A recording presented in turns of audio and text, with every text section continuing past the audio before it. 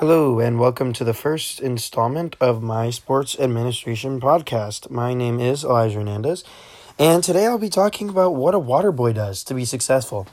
So, I chose a water boy because I thought that this, career path is very, overlooked, almost as, a joke, because it's, you're a water boy, you do what you got to do for the team, yada, yada, yada. But no, it actually goes a lot further than just handing out water. A lot of water boys, especially in today's day and age, are learning to do more things that are more beneficial to the team.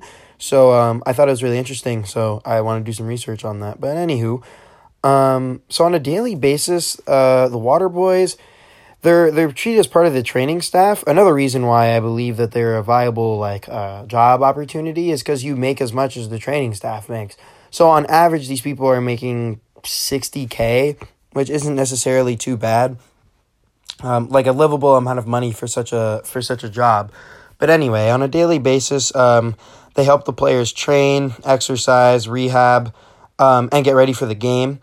So they do that usually on a daily basis when it comes to being at work, and they're just all around helpers. But in the games, they only are water boys. So experience for this job. I wouldn't necessarily say that there is much skill or experience required to be a water boy. I think it's definitely beneficial if you have some to begin with. Some sort of work experience in the past. Especially because this is not super hard to have experience for. A lot of people go to high school as a minimum. And even in high school, you're able to be a water boy and a team manager. And, kind of get a gist of what you're going to be doing on and off the court when it comes to, having this job. Excuse me. So the job market. The job market for water boys is kind of limited. The openings depend on the team that you're trying to join. So, for example, we live in South Florida. If I wanted to become a water boy for the Miami Heat or the Magic, if I want to go the distance, it's a very limited market space, but definitely possible. It's definitely possible, and it also every team has their own parameters. So some teams have some sort of previous work experiences. Some teams might just say, "Hey, come on." Some teams might hold a raffle. It's kind of all up to who or what they decide is okay and what they want. So that kind of determines how you would become a water boy. So the current job market is limited. It kind of just depends on your area. So in South Florida, I would say, again, it's hard to get experience for this job since it's such a very specific job.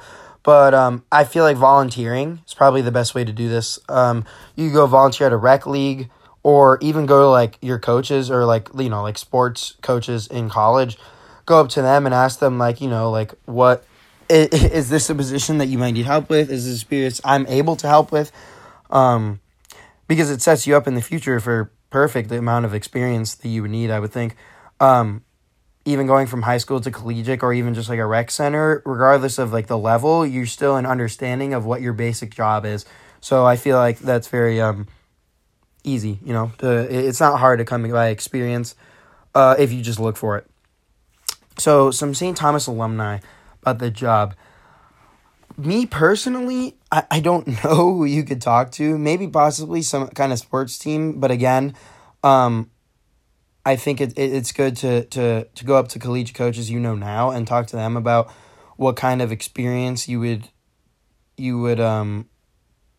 need to go somewhere with the job. But not only that, I feel like if you wanted to reach out for a job, anybody at a collegiate level could help you get a connection. Connections are huge when it comes to this since the space is very limited. So I feel like getting a connection could really, really help you reach out for a job. And like I said, being at a collegiate level, it's there. A lot of college coaches have some sort of connection with higher up teams, whether that be the G League or the NBA, NFL, depending on what you're trying to be a water boy for. Specifically, this is about the NBA, but you get the point. It's very connection based. So if you want to have one of these jobs in the future, based on the research I've done, I would recommend it. The most important thing for getting this job would be persistence. with like a market that's super exclusive to like the people you know and to what they think is correct, persistence is the best way to acquire a job like this. If you continue to show that you're interested in like the workspace and you're about what they speak, yes, they're going to look at you and be like, okay, we have a water boy. But if you continue to say that, they're going to eventually, talk to you about it. So not only persistence, but I feel like experience also is a big one. And like I said, since the job market is very limited, the more time you are away from the job, the more time you have to collect experience and only be better for when the interview / like opportunity arises. So I feel like, persistence and experience are the best to acquire a job in this market. And we are coming to a close with the podcast. So in these kind of wrapping up last couple, about minute or so, I'd like to cite, I took some research from sportscasting.com, sportsrec.com, and the NBA themselves, NBA.com. All of these websites benefited in my research. And so that's kind of the overview on how to become a water boy. The research was actually very interesting. I thought there was a lot of things. There's a lot of things that I didn't know about the job opportunity that were interesting, and it's definitely a reliable job, like a lot more reliable than I think people think when it comes to like living financially. It's financially viable, but thank you for listening to the podcast, and I don't know if we'll have a next time, but tune in next time if there is one.